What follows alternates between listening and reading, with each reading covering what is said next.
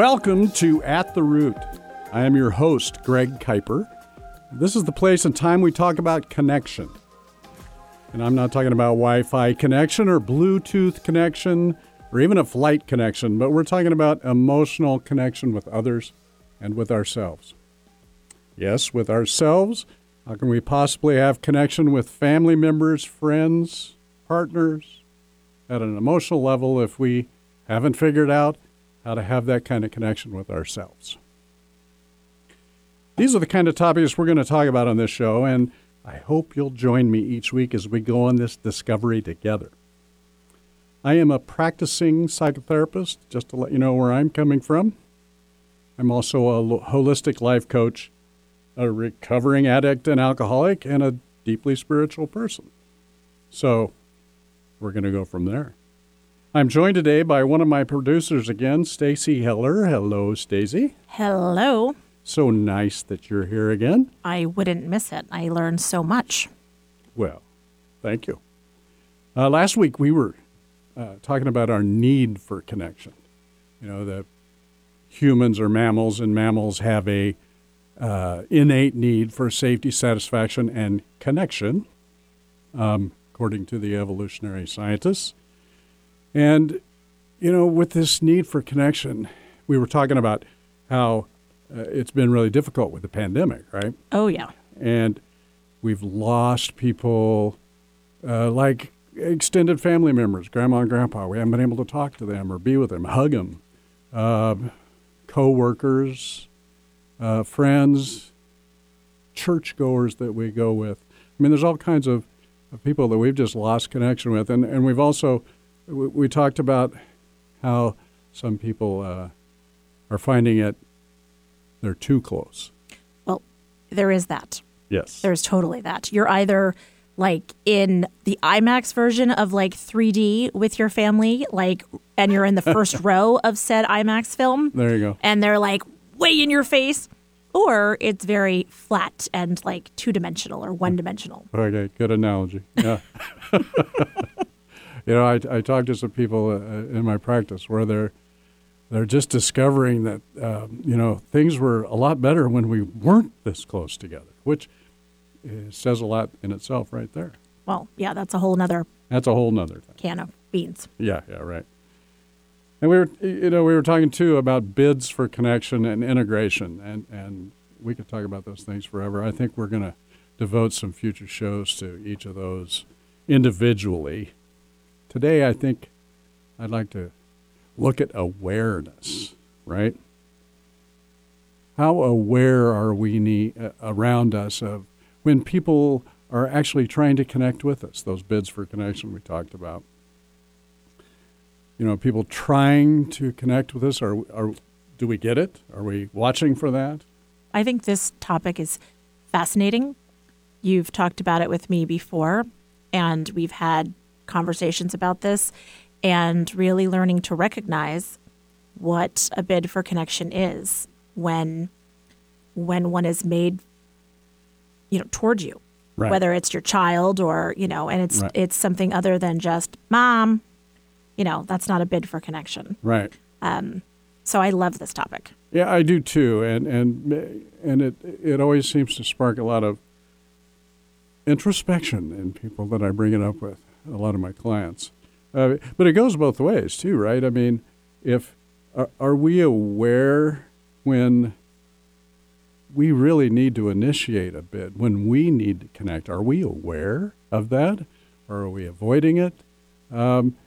So there's a big piece to that, and I think it really comes down to, you remember when your dad, or at least my dad, used to say, "Pay attention,"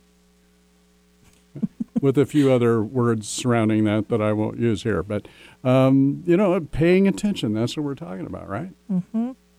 Yes, but in a less threatening way. Yeah, right. Of course, yes.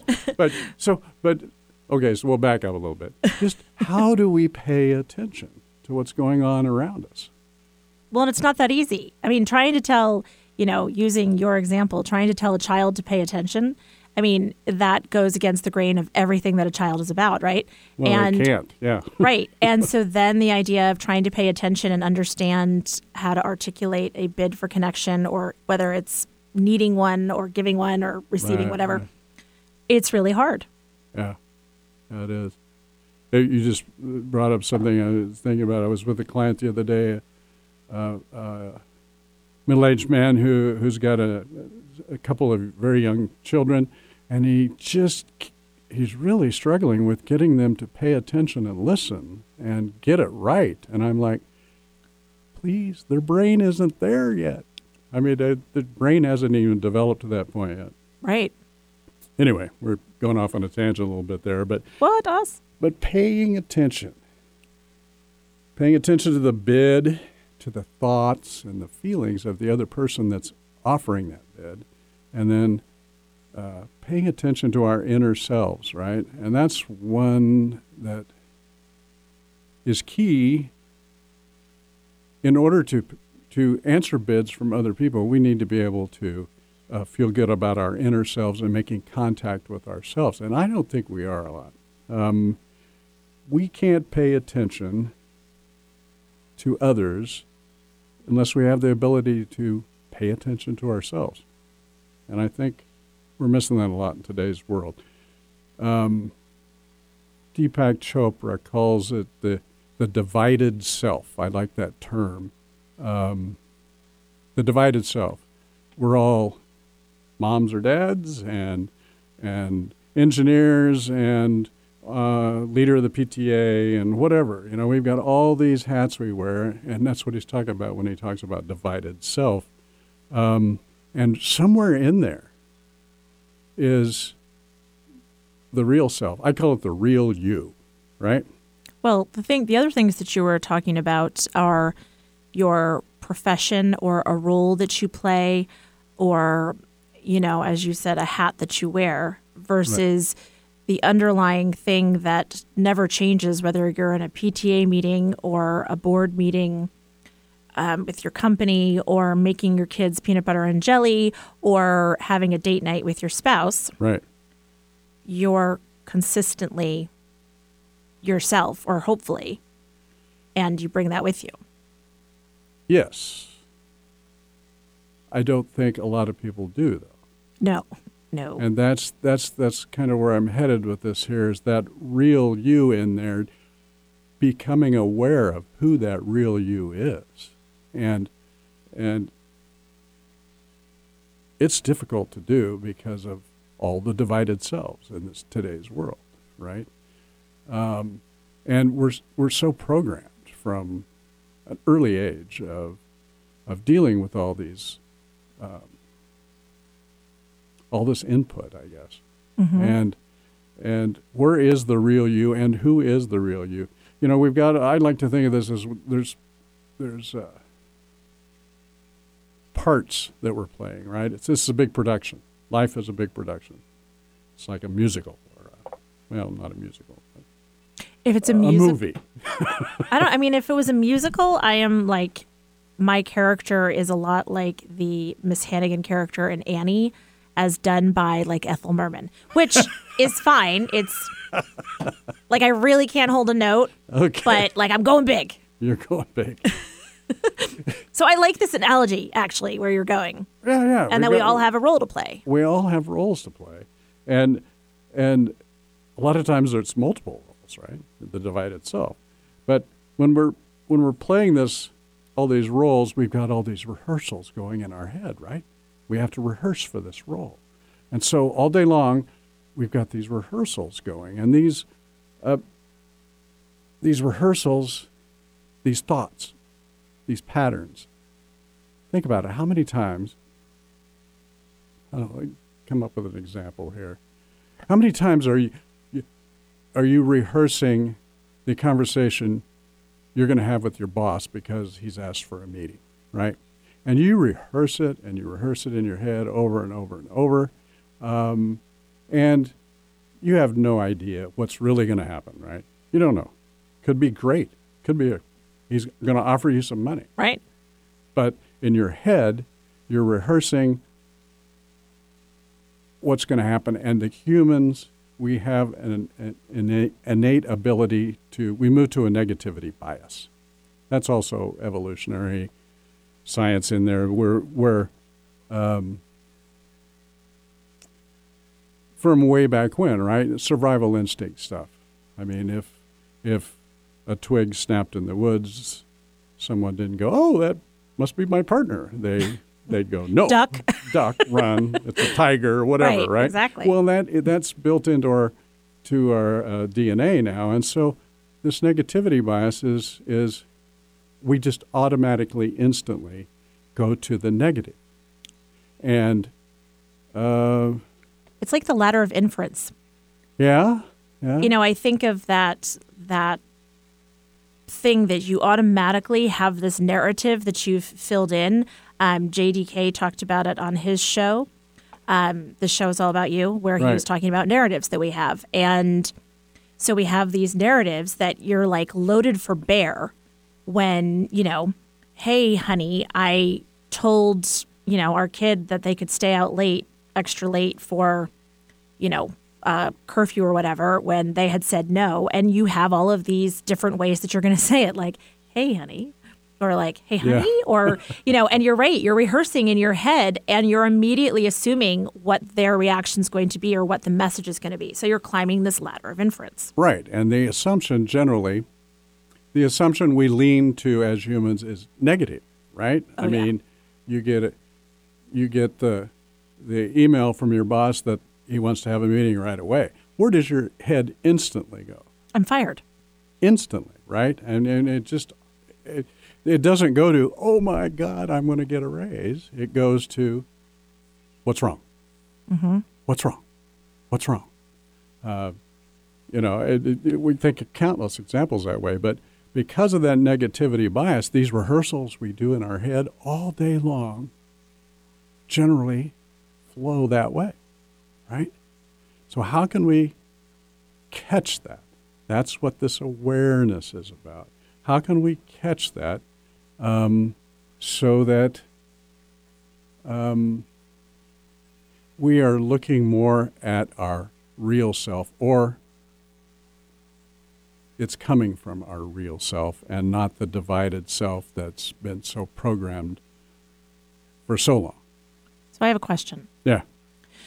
So if I'm going to be trying to look at something and not automatically assuming negativity, do you think that it's one of the reasons, there's this whole idea of negative attention is still attention and whatever, that we're almost programmed to not respond to positivity, and instead we are very trained to respond to negativity. So it's the whole, when somebody says jump, we say how high. And, so kids, I think of when kids are trying to get attention from parents, that very often the way that you feel like you have to do it is if you say, look at this great picture that I drew, parents are like, yeah. But if you say, I just clogged the toilet, parents immediately run to you. I mean, it's kind of a silly example, but do you know what I'm saying? Yeah, no. So now insert, significant other, friend, boss, etc. Right. I don't know what my question was in there exactly. But you made a good point, right? I mean, if we're moving to the negative in our thinking, in our processes, then it can't be from our real self. I don't think I said that the way I wanted to, but there's a real self in there that is you, that is your true consciousness. I mean, this is getting kind of spiritual here, but that's what it is. And we don't operate from that true self enough in our daily lives. In fact, rarely do we operate from that true self.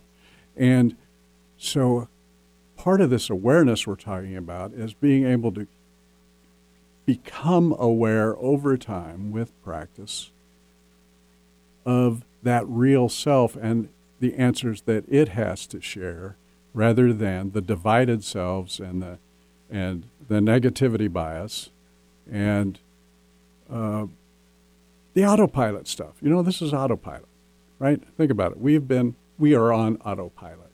We all have our great autopilot. It's the easy way to go. We've developed it. It is now the default program that we are operating on and have been since we've been, who knows, 4, 3, Sure. 5, whatever. And over time, of course, it's modified with environmental things that happen to us, social things that happen to us. But it's always this autopilot because we don't have to be very aware when we're on autopilot. We don't have to be aware at all when we're on autopilot, right? Unless somebody turns it off or it breaks. So what I'm hearing you say is that we tend to be reactionary. Right. Or this autopilot where we are so reactionary and knee-jerk in our response that that's not our true selves. That is the self that is programmed. Right. That if we really want to know how our true selves would respond, then we need to be less knee-jerk and we need to take a pause and sit with it for longer than the 2 seconds where we yell, "What do you mean you clogged the toilet?" Right. Well, and the reactivity, I mean, yes, we react. And that falls back to we react with the negativity bias. So it's like a double whammy there, right? Not only are we not responding from our real self, our real you, we're responding from the reactivity of the autopilot. And generally that reactivity has a negative bias to it, assuming the worst, right? Yes. We always we talk about, assume the positive and, be optimist, whatever. But it's in our genes the other way. It actually is. And so that's part of the awareness is catching that before you go too far. I use the example sometimes with folks of road rage, and I do that because that is something that I have dealt with in the past. And which role? I'm going to go ahead and ask which role. Road rage. No, I know, but are you I was like, are you the one that's driving, or are you the one that's not driving fast enough? No. Okay, so I've done really well with this and worked really hard on it, actually, to get out of that autopilot, because that was an autopilot for me. And, if think about it, somebody cuts you off, I don't know, maybe you flip them off and you get angry, you speed up, and then you start the rehearsal in your head, right? That's when this rehearsal starts, and it's maybe you're going to beat the crap out of him, maybe you're going to go cut him off down the road, you're going to call the cops, and this rehearsal goes on and on and on in your head for who knows how long, right? And your blood pressure's going up, you're grabbing the wheel even stronger, white knuckling it, and you've got the clenched. You're like, yeah, and so you have just worked yourself into a terrible anxiety place of physical distress and mental distress, and none of it's true. You're not going to do any of it, and it might have lasted 10 minutes as you're driving along, right? Right. So there's 10 minutes of your life you just spent in a very anxious moment, physically distressed, mentally distressed, and you created it through automatically moving to a negative thought process in your rehearsal because it's automatic. That's so true. And I think about how, and you're driving to pick up your kid from an activity, and now not only, there's that, but now you're cranky. And so now not only did they take the 10 minutes of time that you went through that whole narrative, but now that's actually changed your whole vibe and mood, and there's been an energy shift. A total energy shift, and you're about to go connect with someone, right? That'll go well. That connection is probably not going to go as well as if you had not just done that 10-minute rehearsal of high anxiety and working yourself up, anger, frustration, all of those negative type emotions. So we can't connect with other people if we can't connect with ourselves. And when we're connecting with ourselves, we are coming from best we can our real self, not this divided self that is on autopilot and reacting the way we always have. And so, and that's the awareness piece. What do we do with that? How do we become aware of these moments? And there's no magic answer. It is being present in the moment, mindfulness, if you will. So now if I go off on one of those rehearsals, let's say it's a somebody cut me off type situation, I can catch myself 2 minutes into it instead of 10. Okay. That's what we want to do. Or we want to catch ourselves 30 seconds into it, or maybe catch it right at the beginning so we don't ever have to go through it at all. But if we just catching, no. I know where this is going. Okay. I love that. Okay, so that makes sense because I keep thinking as you're talking about this that I'm supposed to nip it in the bud, and I'm like, no, you don't understand. I'm from the East Coast. I totally have road rage, and by the way, I'm not going to be able to nip this in the bud right away. So you're suggesting that it's still a win if you don't dedicate as much time, and then as you start to become more and more aware, you're going to become aware sooner. And you're going to be able to stop it and more sooner. frequently. Mm-hmm. So what you're doing is, over the course of time, creating a new autopilot that is much more functional and up to date, right? The new autopilot is coming from the real you and catching these things and not coming from a place of reactivity, right? The reactivity is the part of the sympathetic nervous system, that's the fight, flight, freeze thing. Mm-hmm. I mean, that's where the cortisol and the adrenaline and the anger and it all comes from, right? And we have a tendency to operate. Most people, I think, a lot of people, let's put it that way, have a tendency to operate from that position rather than a more balanced position of the other side of the sympathetic, the parasympathetic side of the nervous system. Anyway, the two balance each other out. And we do that with awareness, right? And catching this. It's never going to be perfect. Okay, what's going through my head as you're talking about this is when our kids were little mm-hmm. and you would baby-proof the house and the electric sockets because, you had to be aware of your kids sticking their finger in, right? Right. And, you were like, "Duh-duh." And so I'm thinking about baby-proofing or awareness-proofing my mind, right? There you that go. I like when that. when I go to that place where I'm being reactive, I'm thinking of, "Duh-duh. Nope, don't put your finger in that socket. Don't give this energy." That's it. How can we catch ourselves? And we do that by operating from a more present standpoint. And we're going to have to, this is going to be a topic that's going to carry on for a week or 2 or 3 here. Well, I'm a slow learner, so I'm good with that. Well, because what do we do now? Okay, we know we need to be more aware. Okay, tell me, how do I be more aware? Right. Right? I mean, so that's where we're going to go with this. I don't think there's any tell you how to be more aware. It's learn how you can be more aware on your own, mm-hmm. right? With curiosity, with exploration, with mostly self-compassion.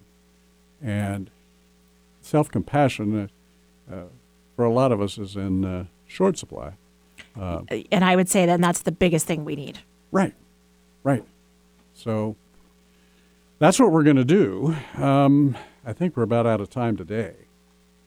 I think we have about 2 minutes left. 2 minutes. All right. Well, I just want everybody to come back next week, I hope, so we can carry on with this conversation of awareness and connection, because we cannot improve our connection with others unless we can work on our connection with ourselves, and that requires some changes and some awareness and being present. And that's where we're going to head with this as we move forward. I love this, and I'm going to think about baby-proofing my head. So homework for everybody this week. Just see if one or two times you can catch yourself in one of those lengthy rehearsals that are not doing you any good, and chuckle and smile and go, oh, here it is. Great right? said. And just with curiosity, see if you can do that. These shows are all recorded, and you can find them on your favorite podcast platform. So please do so and share it with your friends. And remember, at the root of connection is awareness, so please stay aware out there.